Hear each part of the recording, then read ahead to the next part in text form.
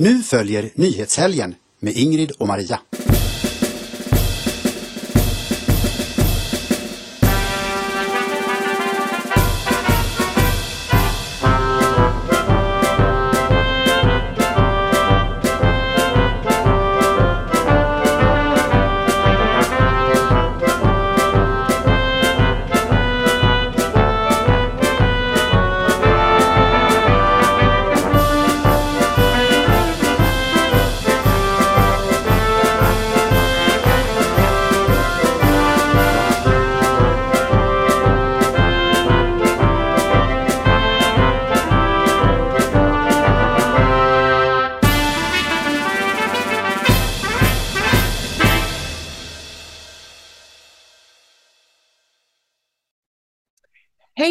Hejsan allesammans, varmt och hjärtligt välkomna ska ni vara till ett nytt avsnitt av Nyhetshelgen. Idag med nummer 172. Jag heter Maria Selander, med mig som alltid min kära vän och kollega Ingrid Karlqvist. Hallå. Idag, Ingrid, har vi den dramatiska huvudrubriken Skyldiga, de svek sitt land. De av er som är lite äldre som vi är kommer kanske ihåg att Expressen hade denna klassiska rubrik när Vitryssland hade slagit ut Sverige ur hockey-VM. OS 2002 var det? Ja. Salt Lake City. Och det var ju en fruktansvärd händelse. Vi satt ju hemma hos mig och såg det och höll på. Det var verkligen chockerande. Men det intressanta med detta är att det går alltså an för svenska journalister att påstå att hockeyspelare som inte vinner sviker sitt land. De är skyldiga till att svika sitt land.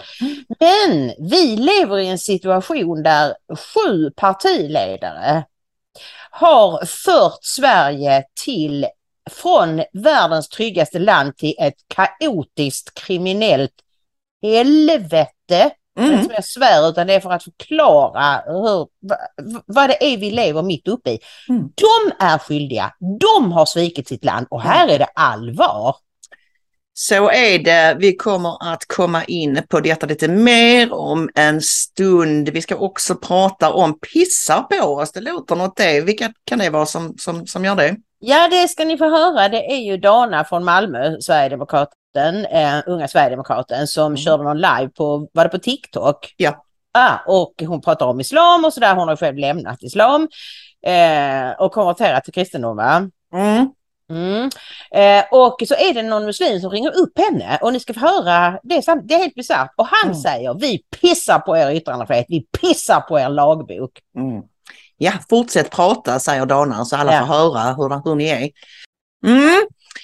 Och den tredje rubriken idag, det är mördare, mördad? Frågetecken.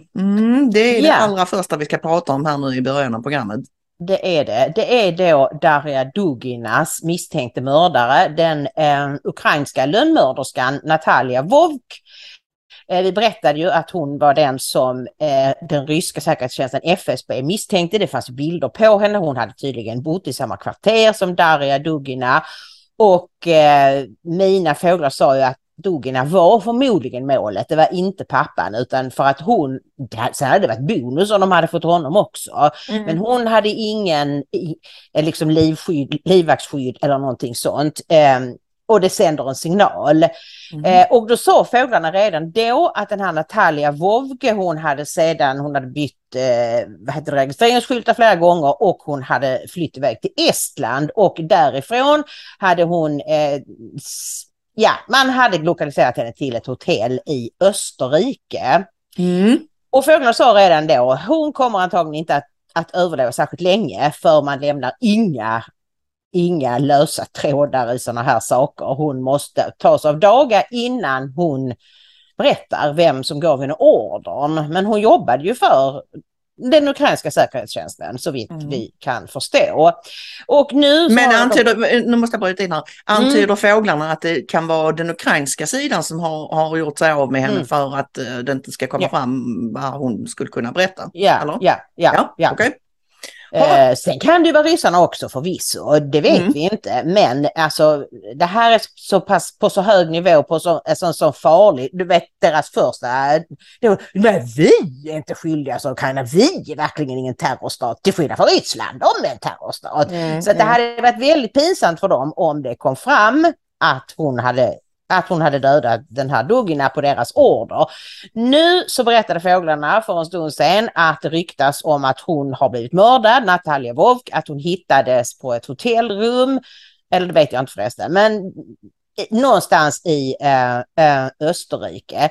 Och då sökte jag på detta och hittade en länk, och som jag har lagt här, det finns en bild, det är inte hon, det står här att det är ett mord från Moskva 2020 som de har kopplat det här till, så att det är inte hon. Men det går uppenbarligen väldigt mycket sådana rykten att hon har mördats med 17 knivhugg. Sen får vi väl se om vi kan få detta fullständigt bekräftat. Hon ska ha haft en lapp i handen, står det här. Det skulle vara intressant att veta vad det stod på den, men det kommer man kanske aldrig få reda på. Vi kommer att fortsätta följa detta givetvis, och uppgifterna måste ju som sagt bekräftas, men det här är saker som cirkulerar nu i alla fall. En kort uppföljning bara, Ingrid, på Emporia-mordet. Vi har haft en utveckling där idag. Ja, det är Sydsvenskan som skriver att polisen har nu då gripit och anhållit en man i 40-årsåldern. Och jag frågade då fåglarna, är det han som har beställt mordet? Nej, beställaren kommer man aldrig att få fram. Men han var alltså guide. Det var han som hämtade, detta är vad man tror, vad man misstänker. Det var han som plockade upp 15-åringen, som gav honom vapnet, som tog honom till Emporia och visade vem han skulle skjuta. Och detta fick de klart för sig ganska snabbt, att det fanns en person som hade visat, och nu är han då, den misstänkte är nu gripen. Och så får vi väl se om de lyckas klämma dit honom också. Men som sagt, den som beställde mordet lär vi nog aldrig få inom lås och bom. Nej. En till kort nyhet hinner vi med så här i början, för att både du och jag tycker att det här är så skojsigt, så vi klämmer in det faktum att regeringen i Nigeria har tröttnat på en massa vita fotomodeller i reklam och tänker därför förbjuda det nu. Ja, det är väl intressant. För att vi tycker det här är så kul, det är ju för att om man tittar på svensk reklam och information från myndigheter, information om valet och så skulle man kunna tro att minst 50% av svenskar, de som bor i Sverige, är svarta. Och de är extremt överrepresenterade. Och jag vet inte hur vanligt det har varit med vita modeller i Nigeria, men nu är man alltså trött på detta, och då står det så här: för att tider att till skillnad från i många västerländska länder är det vanligt att vita människor figurerar utan inslag av mångfald när afrikanska företag marknadsför sina produkter till en afrikansk publik, och detta vill de nu ändra på. Och jag sympatiserar helt och hållet med det. Det är väl klart att om du ska göra reklam för dina varor i ett land, så ska ju de människorna som är i reklamen se ut som du själv gör. Ja, det är alldeles självklart. Jag tycker att Nigeria gör helt rätt i detta. Jag menar, själva grejen med reklam är ju att de som ser den ska kunna identifiera sig. Ja. Och med det sagt så har vi ju mörkhyade människor i Sverige också, så det är klart att det även ska finnas sådana i reklam. Men det ska väl vara lite mer proportionellt till hur befolkningssammansättningen ser ut, kan man tänka. Ja, och jag blev väldigt irriterad på Lindex. Jag får mejl från dem hela tiden med olika erbjudanden och så. Och nu tycker jag inte att de har sådär väldigt snygga kläder. Men jag blev alltså så provocerad för några månader sedan, så jag skrev: sluta skicka dessa mejl till mig. För att de har så många svarta modeller. Och som jag skrev till dem: jag vill se hur de här klänningarna, eller vad det nu är, ser ut på blonda nordiska kvinnor. Inte hur de passar till någon med väldigt mörk hy. Nej, visst. Nej, för att det är ju jättestor skillnad, och inte minst, jag kan bli så full i skratt när vi handlar på Kicks och sådär, att just när man marknadsför smink, för det är ju jättestor skillnad hur det ser ut på huden på en ljus människa och en mörk människa. Så att det har absolut ingenting med rasism att göra, utan det är bara det att identifiering och spegla befolkningen och så här. Och det är ju det att man också så tydligt känner i Sverige att det är propagandasyfte, det är PK. Jag menar... och det värsta med allt, det är att de på detta sättet försöker ta hoppet ifrån svenska folket. Så här ser ditt land ut nu, vänd dig vid det. Det är ingen omöjlighet att bli en svart majoritet här. Det är ju det de vill signalera. Alltså jag ska säga det att om det börjar bli lite stökigt här så är det så att jag har en ny liten sambo. En kattunge som heter Pepsi. Jag ska visa hur han ser ut. Presentera honom för publiken. Ja, han vill inte alls. Hej Pepsi! Ja, och han är väldigt busig och han är väldigt kärlig och han vill vara här, så att det kan hända att jag får brottas med honom om utrymmet här. Att du blir runtbumpad lite grann. Ja, det får vi ta.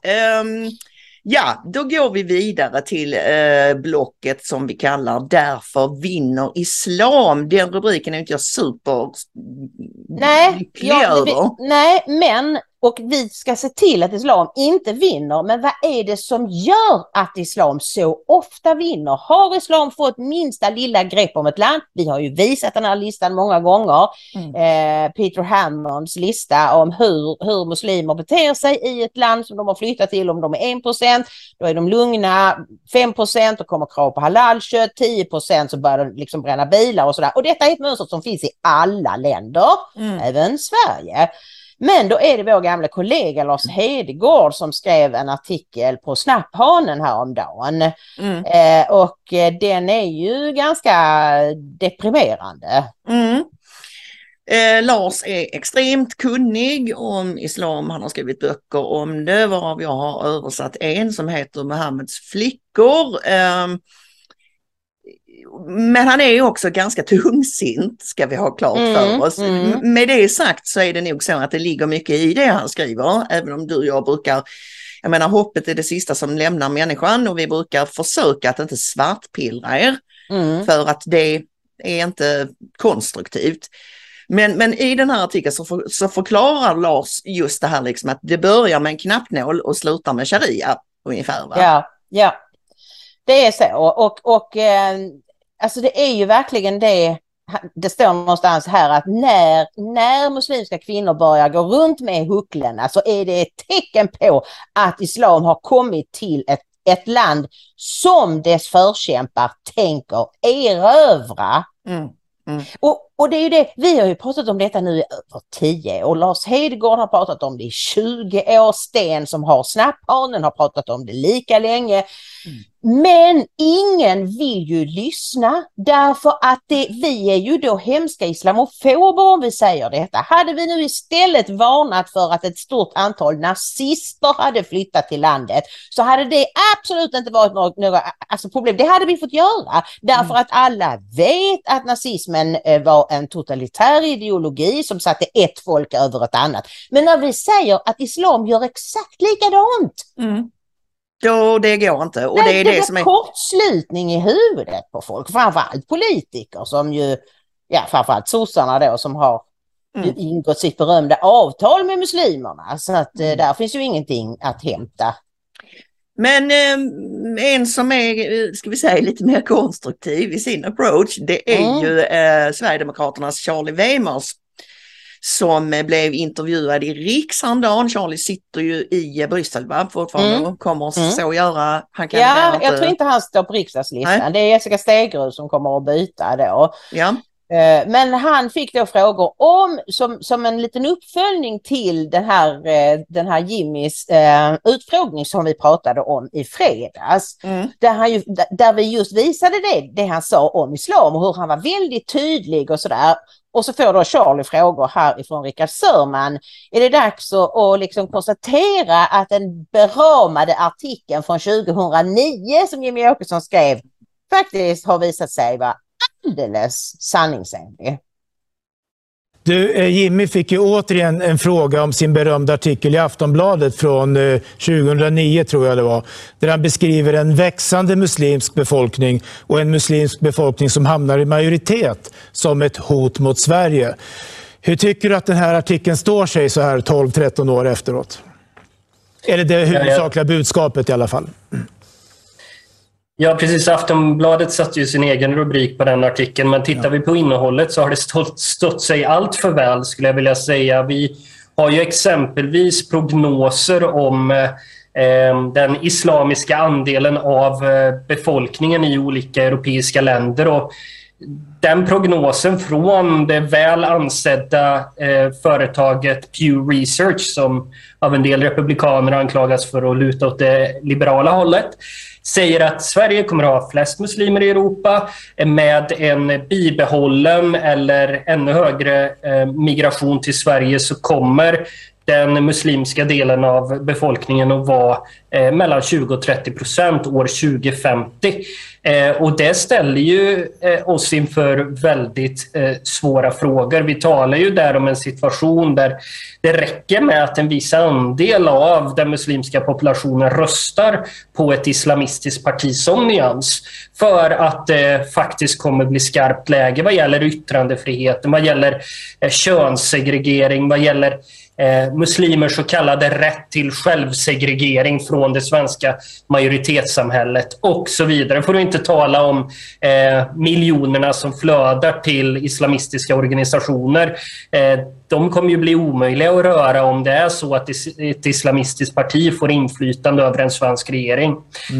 Och väljarna borde fråga sig då, är det inte så att Jimmy Åkesson hade en poäng för drygt 10 år sedan? Är inte den poängen stärkt idag? Är det inte så att de andra ignorerar någonting som våra barn och barnbarn kommer att konfronteras med full kraft? Apropå det du säger så känns det ju relevant att påminna om att Sverigedemokraterna har ju blivit ett parti som ser saker komma inom flera områden. Och du var inne på det lite grann här, men vad ser du framför dig om vi får ett Sverige med den här betydande muslimska befolkningen som vill och kräver att få leva i enlighet med sina traditioner?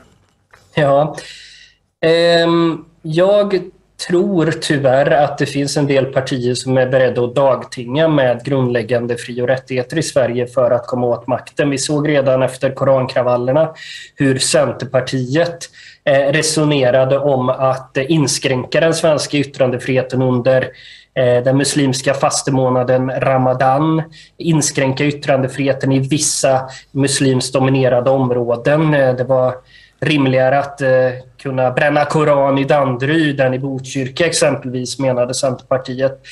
Det är någonting unikt att ett svenskt parti är beredd att ändra tillämpningen av grundläggande fri- och rättigheter för att tillfredsställa en i grunden utländsk religion.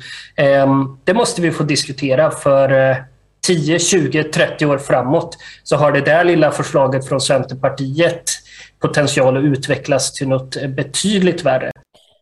Ja, han har ju alldeles rätt, och det stora problemet här skulle jag säga, det finns ett antal problem vi har just i Sverige. Det första är att vi har tappat bort kristendomen. Vi förstår inte kraften i en religion, och framför allt så förstår inte folk att islam inte bara är en religion utan att det är mycket mer en ideologi, en totalitär ideologi. Och folk liksom, ja men de är ointresserade av kristendomen, varför skulle de intressera sig för islam? Men hallå, vi bor i Sverige, de kan också bli sekulära. Nej, det är, jag skulle säga att det är själva grundproblemet. Grundproblemet är oförståelsen inför grundproblemet med islam, om man säger så. Vilket är att det inte är, precis som du säger, primärt en religion utan en ideologi, och en som man inte heller med lätthet kan välja bort. Alltså, det finns ju givetvis muslimer som hoppar av, som konverterar och så vidare, men det är belagt med dödsstraff, och det är alltså det allra minsta som kommer att hända där är ju utfrysning från familj och vänner och så här, och det är i förekommande fall hot och misshandel och kanske till och med döden. Alltså det är ju inte alldeles enkelt, även om man skulle vilja fjärna sig från det. Ja, nej, alltså just det, och just det här att svenskar är så snälla och öppna och liksom, ja men de har ju bara någon tro, de tror ju egentligen på samma Gud, det säger ju ärkebiskopen.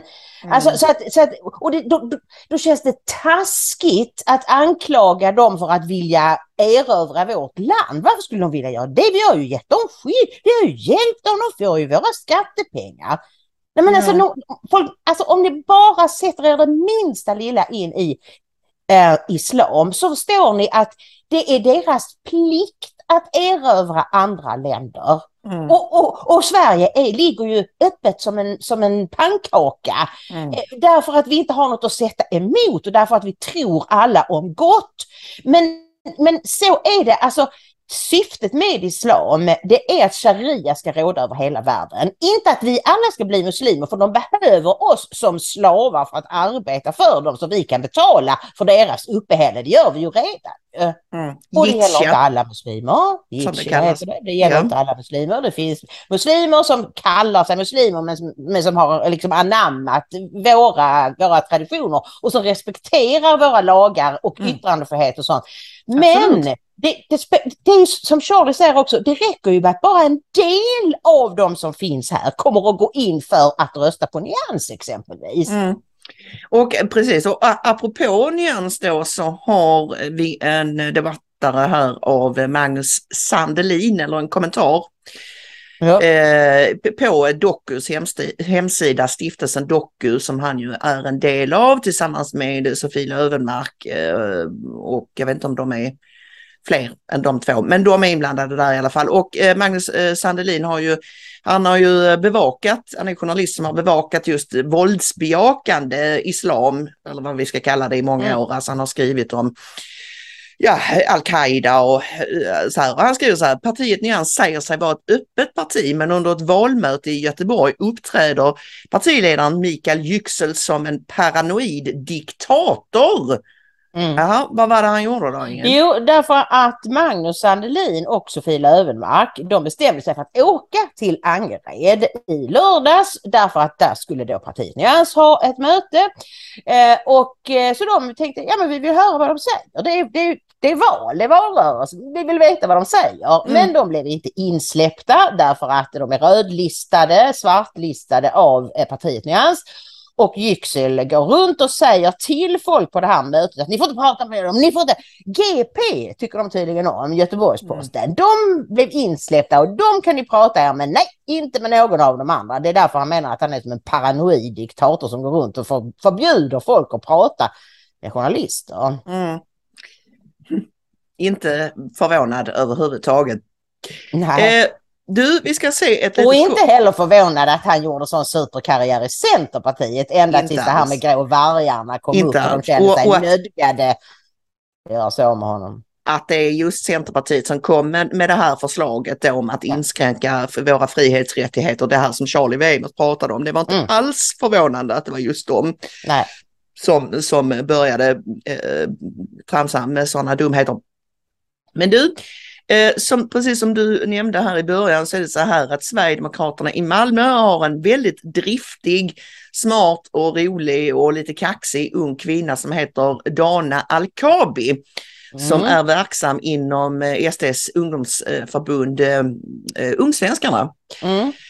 Här förleden så hade hon någon livestream då, som sagt var på TikTok, där hon satt och pratade om islam, och hon pratade om att hon har bakgrund i Irak, men hon har lämnat islam, konverterat till kristendom. Hon snackade då, Dana är väldigt liksom bestämd och vass med det här att vi ska inte kompromissa med någonting i Sverige. Ingenting. Vi har våra lagar och regler och vår kultur och allt det här liksom, och passar det inte så stick någon annanstans då. Och då är det, då dyker det upp någon figur i den här livesändningen då och börjar käfta med henne. Han ringer väl in till henne? Jag vet inte hur det funkar med livesändningar på TikTok, men på något sätt så är han med i sändningen i alla fall. Och följande ganska dråpliga, vad ska vi säga, tragikomiska utväxling utspelar sig. Era jävla töntar, ni och ISIS. Era jävla islamhatare. Ni är islamhatare. Islamhatare ni. Bes islam ska växa. Islam ska växa och ta över hela Sverige. Vi muslimer ska ta över hela Sverige. Lyssna på vilka människor vi har i Sverige. Bara fortsätt. Alla spelar in och visar nu. Vi muslimer är fridfulla människor som följer lagar och regler och yttrandefrihet och religionsfrihet. Men vi accepterar inte att någon förnedrar vår religion. Jag skiter i om vi är i Sverige eller om vi är i Mars. Ingen bränner Koranen. Och om jag är under marken, om jag är bidjahennem, ingen ska bränna Koranen. Jag skiter i var jag är, förstår du? Jag pissar på yttrandefriheten i Sverige och jag pissar på Sveriges lagbok. Jag bränner Sveriges lagbok, förstår ni?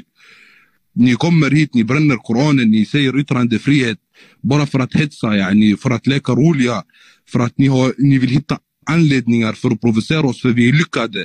Vi ser läkare, araber, taxichaufförer, araber, lärare, albaner, vi har somalier, vi har allt överallt. Är du klar? Vad bra att du promotar så mycket för vårt parti så folk vet vad de ska rösta på om de inte expanderar. Vi blir lyckade i samhället. Därför ni brinner på oss. Ni bränner våra böcker, ni brinner på oss. Förstår du, Sötis? Det här är islam. Det här är inte en lek. Det här är Koranen. Det här är Koran. Det här är en Koran som har gått ner 1400. جاك الموت. يو ملك الموت نزل. Jag svär du mår inte bra. Hade du mått bra hade inte gjort dessa våld du gör och lajvar och sitter och promotar att bränna Koranen. Att rättfärdiga att bränna Koranen. Hade du mått bra hade aldrig gjort det. Rättfärdiga bränna Koranen. Och till ett sharia-land om du inte tycker om demokrati. Det är så. Lag sharia-land på ditt huvud, mannen. Sharia-land på ditt huvud, mannen. Därför ni semestrar i Turkiet. Därför ni semestrar i Dubai, va? Därför ni går och semestrar i Qatar. Därför ni går och semestrar. För det finns inget i det här vidriga landet. Det finns inget i Sverige, mannen. Det här är ett land som är ett riktigt ruttet land, man. Ja, Sverige är ett riktigt ruttet land och det finns ingenting här. Nej, men då säger jag bara nej, ut. Jag pissar på svensk lag och jag pissar på er yttrandefrihet. Sa han ju, den här figuren, och jag instämmer med Danas förslag att inte du tar och åker till ett land där det redan råder sharia. Men som sagt, Allah har gett dem uppdrag att sprida sharia över hela världen. Och det är långt ifrån alla muslimer som tänker som han, men tillräckligt många för att detta ska vara ett akut problem. Och de här siffrorna som Charlie tog, jag tror att vi redan har 20% muslimer i Sverige, eftersom vi har delat ut 2 miljoner uppehållstillstånd sedan millennieskiftet. Och de allra flesta som har kommit sen millennieskiftet är muslimer. Och det fanns ju muslimer här redan innan, så jag skulle säga minst 2 miljoner, minst 20% av befolkningen. Om man tittar på den här Peter Hammonds lista, du vet, som vi pratade om för en stund sedan, så om man tittar liksom på procentsatserna där, 10-20%, så känner jag att absolut stämmer det ju att vi är där i det gattet nu. Våld 20-40% skriver Peter Hammond. Våldet eskalerar när den muslimska befolkningen når 20%. Spontana upplopp, militanta jihadistgrupper, judar dödas på öppen gata. Ja, de förföljs i alla fall. Muslimer bränner kristna kyrkor, judiska synagogor, polisen... Kristna kyrkor brinner som aldrig förr. Ja, absolut. Där är vi nog nu. Så att då finns det bara en sak att göra, Ingrid, och det vet vi ju vad det är.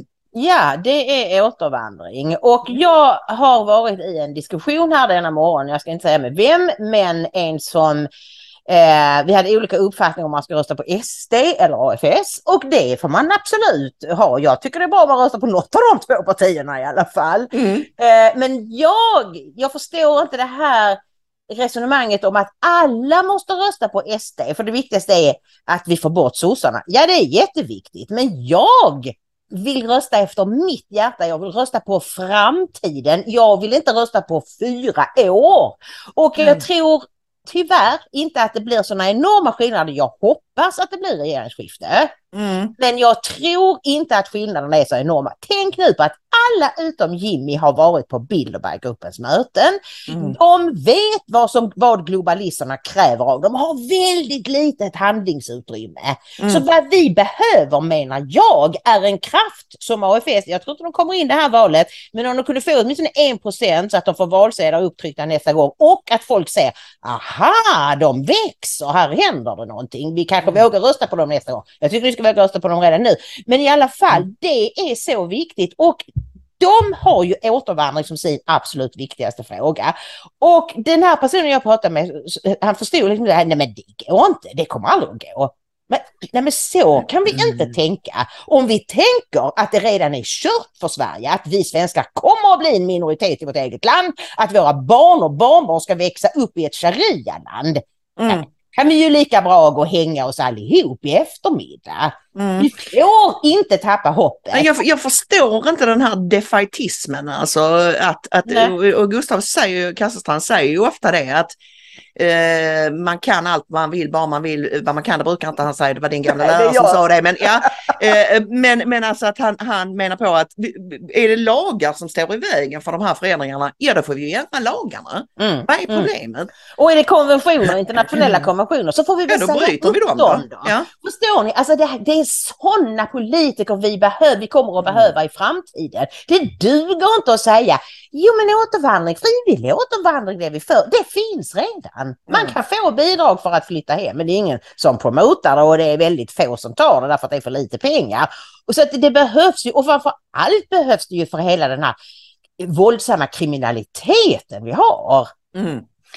Och då glider vi ju osökt in på det här huvudblocket som vi kallar för Skyldiga, de svek sitt land. Och jag har en facsimil här faktiskt från Expressen från 2002. Så här såg det ut i tidningen.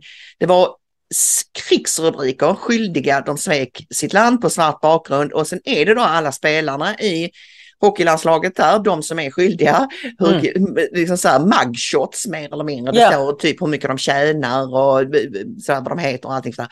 Mats Olsson skriver, det här resultatet står med siffror svarta som döden i resultatlistorna. Så det var väldigt...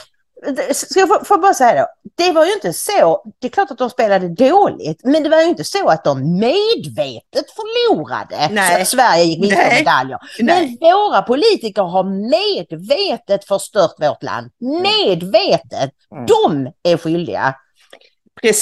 Precis. De är ju det. Men vi ska försöka att behålla vårt liksom framåtlutande och lite peppiga tonfall genom att faktiskt kolla på AFS valfilm som kom häromdagen. Som börjar ganska sombart men som ändå tänder ett hopp efterhand. Sverige är svenskarnas land. Det är bara vi som har den naturliga och hävdvunna rätten till den här platsen på jorden. Vi ärvde landet av våra förfäder och vi lånade av våra barn. Men det Sverige som vi älskade och var stolta över finns inte längre. Tryggheten, gemenskapen och tilliten. Allt är på väg att ta sig ifrån. Folken knän och sug min kuk, din svenska lilla hora. Vår kultur och vårt folk är under attack. Aldrig har vi stått inför ett så stort hot som idag. Ett folkutbyte pågår. Sverige fylls på med folk från främmande länder.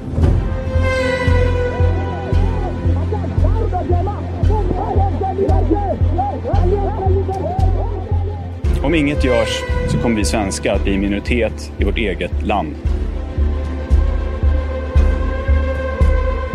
En mörk framtid väntar. Dina barn och barnbarn kommer att vara berövade det som är deras redan när de föds.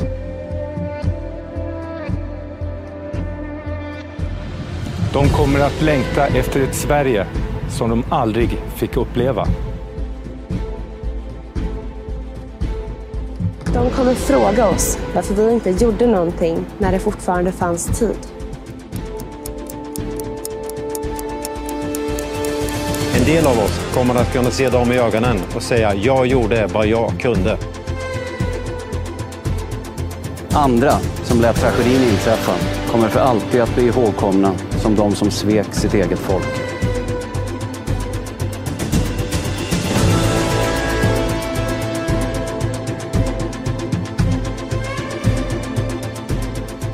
Men det är inte för sent att rädda Sverige. Om vi fattar rätt beslut idag kommer vi gå segrande ur det här. Folkutbytet kan stoppas och vändas. Lösningen heter återvandring. Låt de främmande folken återförenas med sina landsmän i sina hemländer och bygga sin framtid där.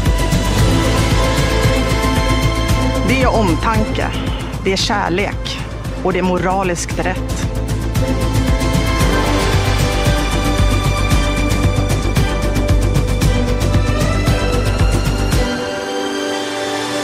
Låt oss ta tillbaka det land som är vårt, så att vi kan bygga vår framtid här, i vårt enda hem på jorden.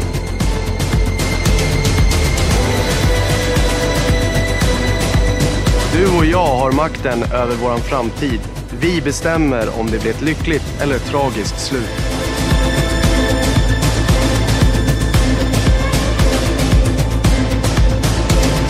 För än är Sverige ej förlorat. Än är Sverige ej förlorat, så länge som vi lever.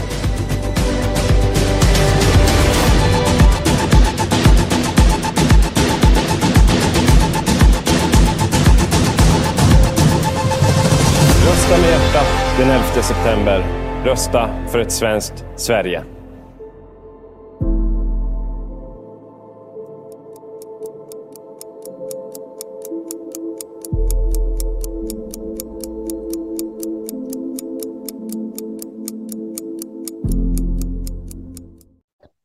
Precis det är så så. fantastiskt. Den är så. Ja. Alltså. Ja, den är väldigt, väldigt bra. Den tar en rakt i hjärtat och magen och samtidigt som den liksom betonar det allvarliga läget. Så ger den hopp om framtiden. Precis som Gustav säger, rösta med hjärtat den 11 september. Skippa taktikröstandet. Rösta med hjärtat för ett parti som aldrig kommer att bli inbjudna till Bilderberggruppen. Garanterat inte. Nej, och blev det så skulle de bara säga up yours. Liksom. Ja, aldrig i livet. Det är väl, jag vet inte vad ni tycker som tittar, ni kanske inte blir lika rörda som jag och Ingrid. Det är ju väldigt många av våra goda vänner som är med här i den här filmen och det tar en lite extra liksom, eftersom vi känner dem, och framförallt är det ju liksom bilden av att när Gustav är på väg in i riksdagshuset, det är liksom... Ja. Det är väldigt bra gjort. Det är en väldigt, väldigt bra valfilm som jag hoppas att ni kommer att sprida på era sociala medier. För de är verkligen värda framgång i det här valet. Och kom ihåg det. Alltså jag tänker ofta på det här, du vet, bevara Sverige svenskt, som vi alla på den tiden på 90-talet trodde var några fasansfulla rasister. Men det var ju därför att ingen av oss kunde föreställa oss att Sverige skulle bli något annat än svenskt. Så det var klart att den som sa bevara Sverige svenskt var ju naturligtvis rasist. Målade upp sådana galna saker som att folk skulle komma hit och förändra vårt land. Nu har ju till och med sossarna någon slogan om att de ska göra Sverige mer svenskt eller vad det är. Eller Sverige kan bättre och så. Men nu kan vi inte bevara Sverige svenskt. Den tiden är förbi. Nu måste vi återskapa det svenska Sverige. Ja, och SD och Åkesson kör ju då med gör Sverige bra igen, va? Det är ju deras, och det syftar väl lite i samma riktning, tänker jag, även om SD ju inte är lika spetsiga som AFS. Men det är allvar nu, och naturligtvis ska man rösta med i hjärtat, men väl det parti ni gillar bäst. Gillar ni SD så rösta på dem. Ja, för tusan. Det är inga problem, alltså ingen får tro att vi har något horn i sidan till SD. Jag tycker vi har väl hyllat dem ganska rejält på sistone, så att... Ja, och de gör sitt jobb. Alltså, jag menar, men jag vill bara förklara varför jag tycker att man ska rösta på framtiden. För att det går inte att komma... klockan är 11:03. Vi måste ha politiker som vågar vara riktigt tuffa. Ja. Och får jag bara nämna att Gunnar Sandelin har skrivit en artikel i Det goda samhället om kriminella politiker. Det är lite som vi är inne på här. Jag tänker inte citera något ifrån, jag vill bara tipsa om att vi har den där. Och det är ju alltid sådana hemska siffror med hur alltså, nettoinvandring efter födelseland 00 till 21. Syrien 182 232 personer. Och så är fallande skala då. Och sen utvandrare, det är den allra största gruppen är svenskar. 102 756. Så det är inte bara så att det kommer en massa folk hit och föder en massa barn, utan att många svenskar lämnar Sverige därför att de inte känner sig trygga här längre. Så är det. Men Ingrid, de får bära ut mig ur Sverige med fötterna först, kan jag tala om för dig. Så att, nej, absolut inte. Jag tänker aldrig lämna Sverige. Nej, alltså jag dömer ingen som har gjort det. Det är upp till var och en, men jag tänker inte göra det. Nej. Det här Sverige är mitt land och det är om jag så ska dö med vapen i hand, höll jag på att säga, så kommer jag att bli kvar här. Ja. Nu så ska vi röra oss lite till det som föranledde liksom att vi valde just den här vinkeln idag med de svek sitt land och så vidare. Och det var den här hemska skjutningen i Eskilstuna där en mamma och ett litet barn hamnade i skottlinjen. Och där är ingen gripen, nu har jag inte kollat den senaste timmen, men där är ingen gripen och det kan väl vara en av de skjutningar som aldrig klaras upp.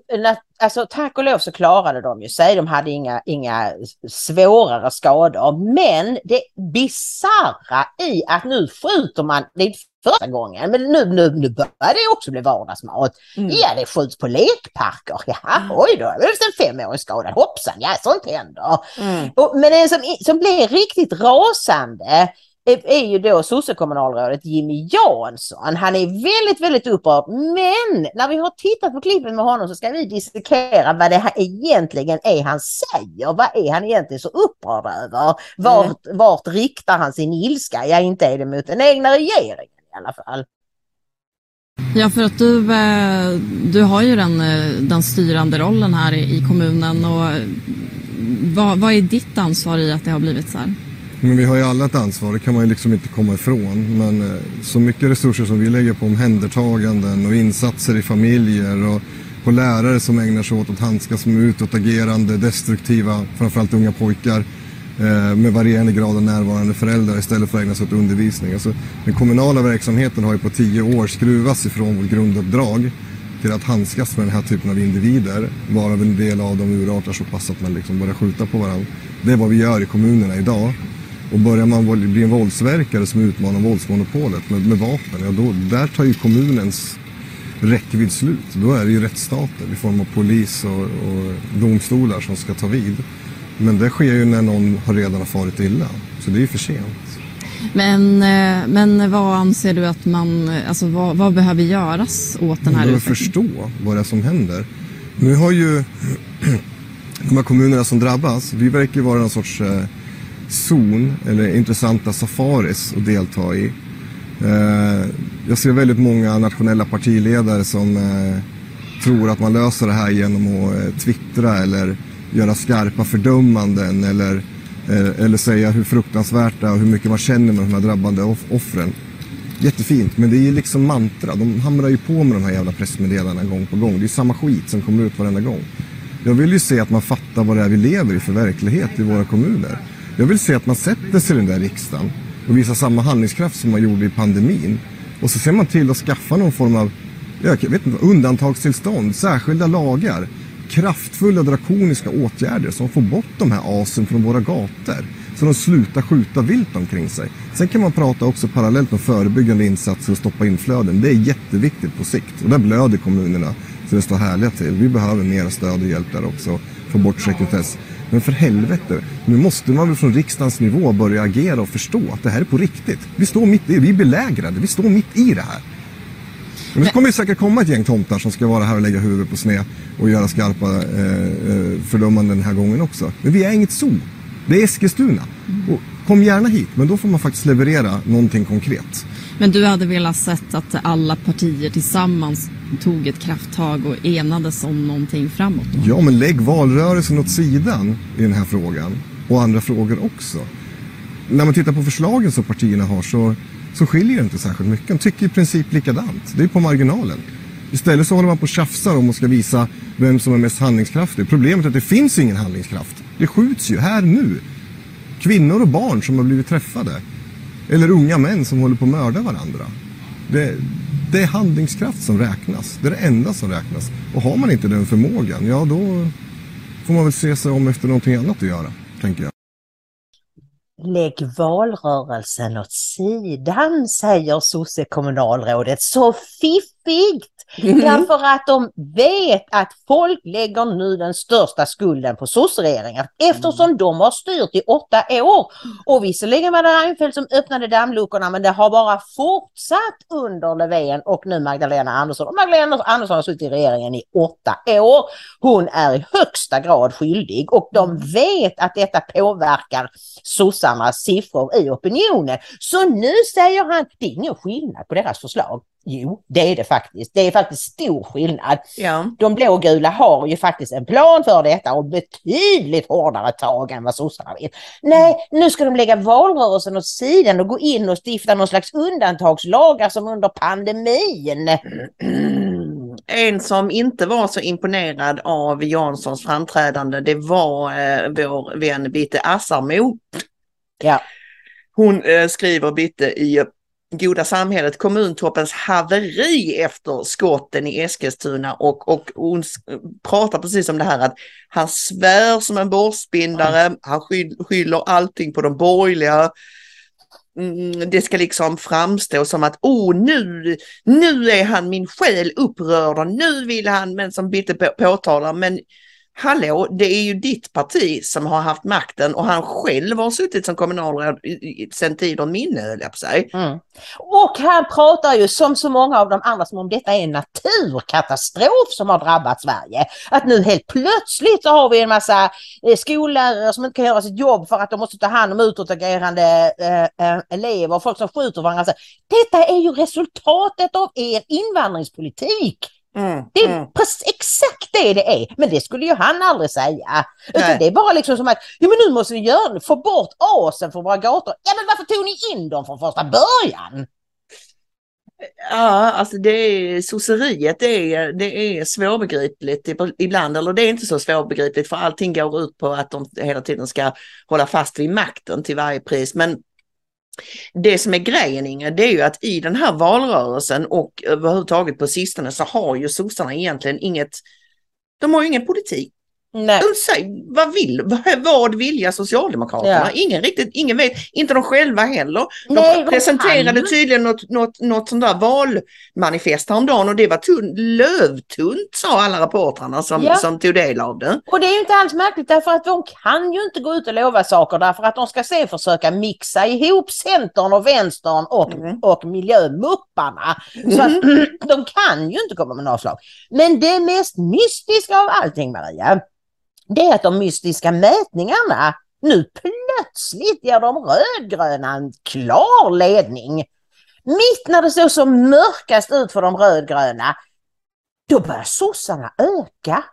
Och Moderaterna minskar ännu mer och Sverigedemokraterna ökar lite mindre än de gjorde innan.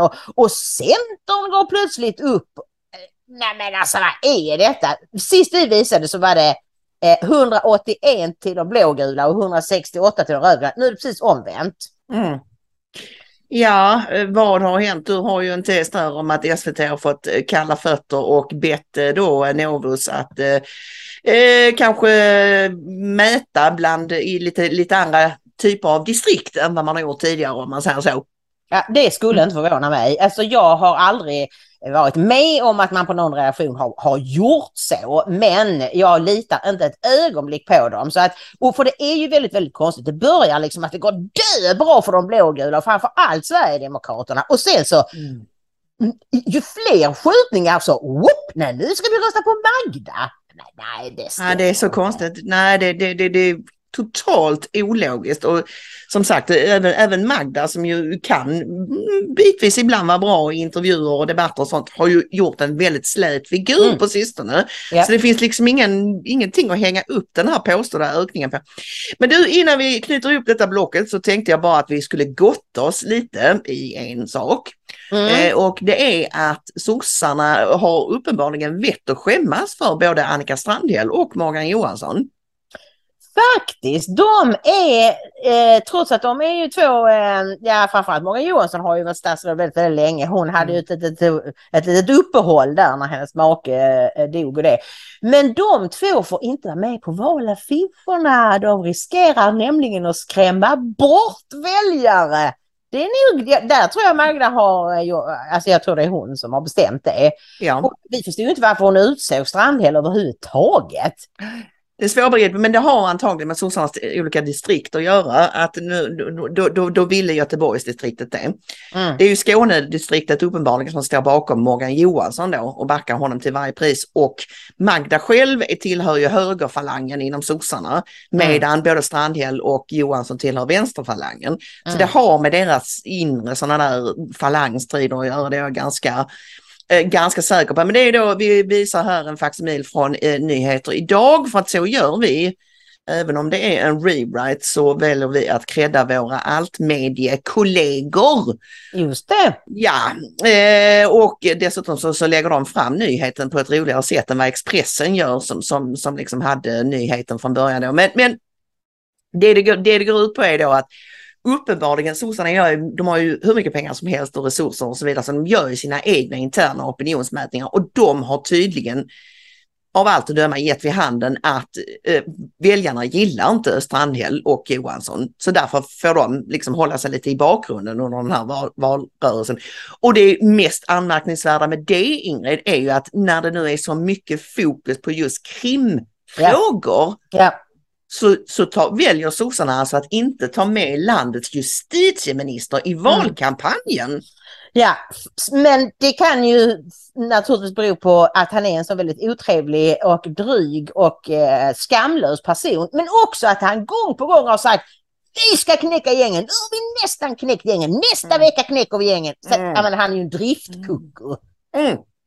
Och det har sossarna slugt nog insett. Så att det är ju en intressant spaning. Du, det är hög tid för vårt mycket omtyckta block som kallas Sprutnytt. Det var ju ett tag sedan sist. Ja, det var det. Och vi tror att, alltså dels har YouTube ändrat sina regler. Man får numera säga att det är okej att inte vilja ta sprutorna. Och hänvisa till studier och så om det. Men också för att vi tror att det här inte är så farliga. Så vi tar en rövare den här gången och låter Sprutnytt ligga kvar. Men det vi inte särskilt visar, vi bara berättar att de här läskiga sakerna i blodådrorna på folk som har dött, som vi visade för flera veckor sedan, det har nu Mike Adams på Natural News, han har ju ett eget labb, så han och flera andra har då granskat, vad är det? Är det blodproppar? Som vi hade någon läkare som lyssnade och sa att nej, men det är blodproppar, även om de ser väldigt konstiga ut, det är blodproppar. Men det visar sig att det finns saker som inte borde ha varit där, som absolut inte är blod, utan vi lägger länken här så kan ni själva läsa, och vi får säkert anledning att återgå. Vi kommer att följa detta. Det här är ju bara den första rapporten från studien. De kommer ju att fortsätta jobba med detta. Men liksom huvudgrejen denna veckan har väl varit, det har ju bubblat upp sedan ett tag tillbaka, att vi har en stor överdödlighet. Både i Europa, i USA och säkert på andra ställen också. Den förefaller korrelera med vaxgrad i de respektive länderna. Ja, vi fick siffror från brittiska statistiska centralbyrån, deras motsvarighet. Och det är ständigt skrämmande siffror. Jag tog en skärmdump där. Alltså de dödas vaccinationsstatus, och det gäller då från 1 juni 2021 till 31 maj 2022. Och så ser ni på staplarna, de gröna små staplarna är ovaccinerade människor. De röda superstora staplarna är vaccinerade människor. Det är nu 9 av 10 som dör, alltså som i den här överdödligheten. Nej, det här är ju covid-döda, Ingrid, dina staplar. Covid-19 deaths by vaccination status. Så det, det här är ju överdödlighet i covid, om man säger så. Eller vilka är det som dör i covid? Ja, precis så. Ja, tack för att du rättade mig där. Ja. Och där ser ni alltså 9 av 10 av dem som blir så sjuka med covid att de dör, de är besprutade, och många av dem, de flesta av dem har också tagit booster. Och nu börjar det sippra fram lite överallt, vilket vi varnade för redan för 2 år sedan när de började prata om det här med sprutorna, att det här riskerar, det här mRNA-tekniken som är helt ny. Alltså man har aldrig använt den tidigare. Det var ju Robert Malone som hittade på den för ganska många år sedan, men det är första gången man använder sig av den. Den kan förändra ditt DNA. Nej, det är dumma. Det kom ju en svensk studie i februari, men bara i labbmiljö, men som visade att RNA omvandlades till DNA. En lever som de labbade med liksom. Och att, som vi också väldigt kraftigt varnade för efter de här djurstudierna som gjordes för många år sedan, att ditt eget immunförsvar riskerar att pajas, eller åtminstone bli väldigt försvagat. Och det visar sig nu, ju fler sprutor du har tagit, desto sämre är ditt eget immunförsvar. Detta är vad folk har blivit utsatta för. Och detta har konstaterats i vetenskapliga undersökningar i läkartidningen Lancet och på andra håll och kanter. Så det är inte som vi sitter här och snackar i nattmössan, utan det är konstaterat att det var väl Lancet som skrev att om man kollar då efter om det var 8 eller 9 månader efter att man har tagit 2 sprutor, så jämför man med obesprutade, så att säga. Det visar sig att de obesprutade har mycket starkare immunförsvar än de besprutade. Och detta var ju vad den här läkaren sa till oss som vi intervjuade alldeles när sprutorna kom, innan de hade börjat levereras ens, men de hade kommit till Sverige. Så sa hon ju det, hon jämförde med säsongsinfluensan och sa, jag tar aldrig något influensavaccin. Och så har jag kollegor, sa hon, som säger, det är osolidariskt. nej, sa hon. Om jag får influensan, sen är jag immun i 10-12 år. Men om du börjar ta sprutan för att inte få influensa, så måste du fortsätta ta den varje år. Och för varje år som går, desto svagare blir ditt eget immunförsvar. Medan en rejäl influensa bygger ditt immunförsvar, så du får inte influensa igen på 10-12 år. Nej. Och det en annan sak som vi också har uppmärksammat, det är ju då att det är ju det här med, och nu kan inte jag säga det, för jag tror det var det som gjorde att vi fick en strike sist. Det här SADS kallas det. Men jag tror inte, jag ska nog inte säga det rakt ut. Nej, okej. Att folk dör av okända orsaker, om vi säger så. Och då också att framförallt väldigt många ohemult många unga människor verkar drabbas av olika. Alltså de dör i sömnen, de får hjärtinfarkter och det verkar finnas någon typ av samband där, just med att man är ung och att man är väldigt vältränad. Ja. Och ingen har ju riktigt kunnat sätta fingret på exakt hur det sambandet ser ut, men det här att de sitter och låtsas att nej, och det har alltid hänt att folk har segnat ner på fotbollsplaner och rugbyplaner och så vidare. Det är ju helt enkelt inte sant, det är bara ren gaslighting. Ja, visst är det det.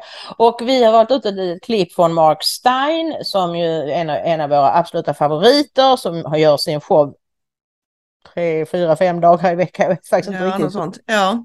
På GB News. Och häromdagen så pratade han just om det här, hur konstigt många det är som dör. Nevertheless, as we've reported, in the Canadian province of Alberta, the leading cause of death is not cancer or dementia, but cause unknown. Death from unknown causes. This was how it's, you see the way, it was just 500 in 2019. 2 years later, it's 3,500. Cause unknown is now spreading to other provinces, including my own native sod, Ontario. On Saturday, Ria Vernort from Hamilton was jet skiing on Lake Ontario with old friends she hadn't seen since the COVID came along. The friends turned away and then looked back and saw Ms. Vanort's body floating in the lake. Also sudden death. She was 32 and a paramedic, which I mentioned because it means certain things can be inferred. She leaves a 6-year-old daughter. Okay, let's move from the case studies to the big picture. Here is a table from a new report. I expect you're wondering who it's by, some crazy far-right QAnon conspiracy theorist? No, it's the U.S. Society of Actuaries. An actuary, for the benefit of you Twitter trolls, is a person who calculates insurance risk. And if you don't do that accurately, you wind up paying out a lot more money than you ever intended to. So let's look at table 5.7 from the Society of Actuaries, showing excess deaths in America broken down by age. Focus on that red bit. We'll come to that in a minute. At the left-hand side of the table from 2020, the spring and summer of COVID, it's not good. You can see excess deaths of 15 and 16%. Thank goodness all those vaccines came along, eh? But then look at the third quarter of 2021. Twice as many dead 35 to 44-year-olds as there should be. And actually almost as lousy numbers for those in their late 20s and early 50s. So look at that, excess mortality for 25 to 54-year-olds, young and middle-aged Americans. Anything going on in the third quarter of 2021? Well, that was actually the peak of vaccine mandates in America, where in a variety of occupations, from paramedics to Manhattan waitresses in diners, you had to get jabbed to keep your job. And oddly enough, that coincides with massive excess mortality among people in the prime of life. But altogether now, correlation is not causation. That's the dispositive line there. Okay, we've seen a similar picture in the European Union. Here's the latest report from Eurostat. They're keeping it simple here. The pale yellow is for countries with the lowest excess deaths. So that's like Hungary, where deaths are actually down 0.3%. Slovakia deaths are down 1.9%. Bulgaria 7.9%. So Bulgaria's got the opposite problem from most places. It's got excess life. You'll scan the Bulgar papers in vain for sudden death from cause unknown, whereas that dark maroon there, those are the worst countries with excess mortality over 15%. Estonia, 16.2%. Spain, 16.7%. Portugal, excess mortality of 23.9%. More dead bodies than usual. Tell you what, just for fun, boys and girls, let's also take a look at vaccination rates in Europe. This is the rundown of countries. So look at that. The least vaccinated country in Europe is Bulgaria, and they also have the least excess mortality. And the most vaccinated country in Europe is Malta, which isn't included in the excess mortality stats. So let's go to the second most vaccinated country in Europe, Portugal. And they have the highest excess mortality in Europe. So the lowest country with the lowest vaccination rate has the lowest excess mortality, and the country with the highest vaccination rate has the highest excess mortality. But altogether now, correlation is not causation. Korrelation är inte kausalitet, som det heter. Det betyder alltså att för att man, jag läste på lite om detta, det är så, du ser en man som är blöt och så ser du att det regnar ute och då drar du slutsatsen att han har blivit blöt av regnet. Men det behöver ju inte vara så, för han kan stå i duschen. Ja. Ja. Så att det är alltid det de säger, ja det ser ju ut som man måste, men det kan vara något helt annat. Men mina vänner, vad annat skulle det kunna vara? Alltså just det att vi ser att det är de länderna som har de högsta vaccinationsgraderna som har den värsta överdödligheten. Då Portugal och Estland och vad det nu är, Spanien. Ja, och ni ska veta om också att den här kartan är lite, de saknar ju data från vissa länder, så det är därför den ser lite konstig ut. Den är inte Storbritannien till exempel. Jag vet inte om det är för att det är en EU-karta. Att de inte jo, det är det, för det är Eurostat, det är EUs statistikorgan. Men däremot så vet vi ju, Ingrid, att det händer jäkligt otäcka saker i just Storbritannien, och John Campbell har ju varit inne på det tidigare, men igår tog han ett grepp om det igen och gick igenom de här överdödlighetssiffrorna, och han såg lite blek ut faktiskt, för att den takten som man håller nu, det är alltså 1000 extra döda i veckan, alltså utöver vad man skulle kunna förvänta sig. Ja, vad som ett normal år så att säga. Och som Campbell också konstaterar i slutet av sin video, så är det ju så att Storbritannien borde ligga lägre än vad man gör ett normalår, för väldigt många av de gamla och skröpliga strök ju med under covid. Just det. Så därför borde man ha underdödlighet och inte överdödlighet. Exakt. Och vi har ju ändå gillat honom, men han har ju varit väldigt positiv till sprutorna, men han har också intervjuat folk som har blivit skadade, och som du säger, jag tyckte också att han var väldigt blek om nosen, alltså att han har hela tiden hävdat att i grunden är det väldigt bra, men sen är det vissa som har råkat illa ut och så, och jag tror att det börjar gå upp för honom, och det var som jag sa innan, det här är ju det vi har varnat för ända sedan det började. Därför att vi tog reda på vad djurstudierna ledde till och vad de människor som vågade tala sanning, vad de sa. Och så sa du så här, jag hade så hjärtans gärna velat ha fel. För det här är ju fruktansvärt för oss att se. Och jag menar, vi har inte ens lyckats övertyga alla i vår egen närhet om att avstå från sprutorna. Så är det. Och människorna känner man ju ganska stor oro för idag. Så tyvärr är det ju så. Men vi kan väl hoppas att en del av dem har fått koksantlösning. Det skulle vara intressant att se. Alltså Sverige var ju inte så rött. Det var ju mycket värre i Norge och Danmark. Och då tänkte jag på vem av det nu var det från Folkhälsomyndigheten som sa att det kanske slutar med att Sverige klarar det här bättre än dem.